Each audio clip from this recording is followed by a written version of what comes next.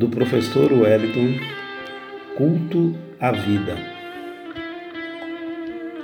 Seus olhos alimentam e fortalecem em mim loucos desejos.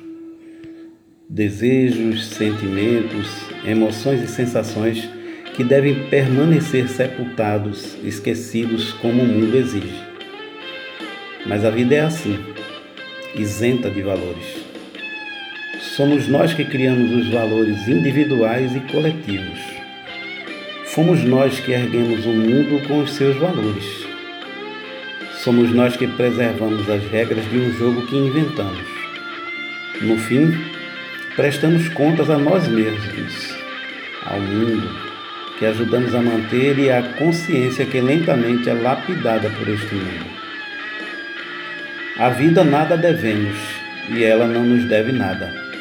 Assim, como eu quero tocá-la, acariciá-la, porque você me convida à liberdade, à alegria, talvez a verdadeira alegria, nascida de um simples momento, passageira, sem compromisso e ao mesmo tempo cheia de cumplicidade.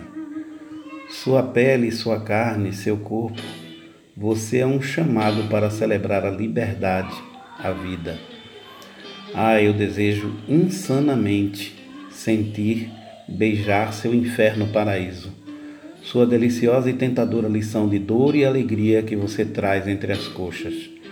Tê-la deitada nua, eu extasiado pela visão de seu corpo, seu templo esperando ser violado com ardor, com paixão, e realizamos assim um sagrado culto à vida, com nossos corpos, nossos templos em místico êxtase. Seus gemidos, que são orações místicas, penetrando em nosso interior, fazendo-nos transcender nesse momento de amor à vida.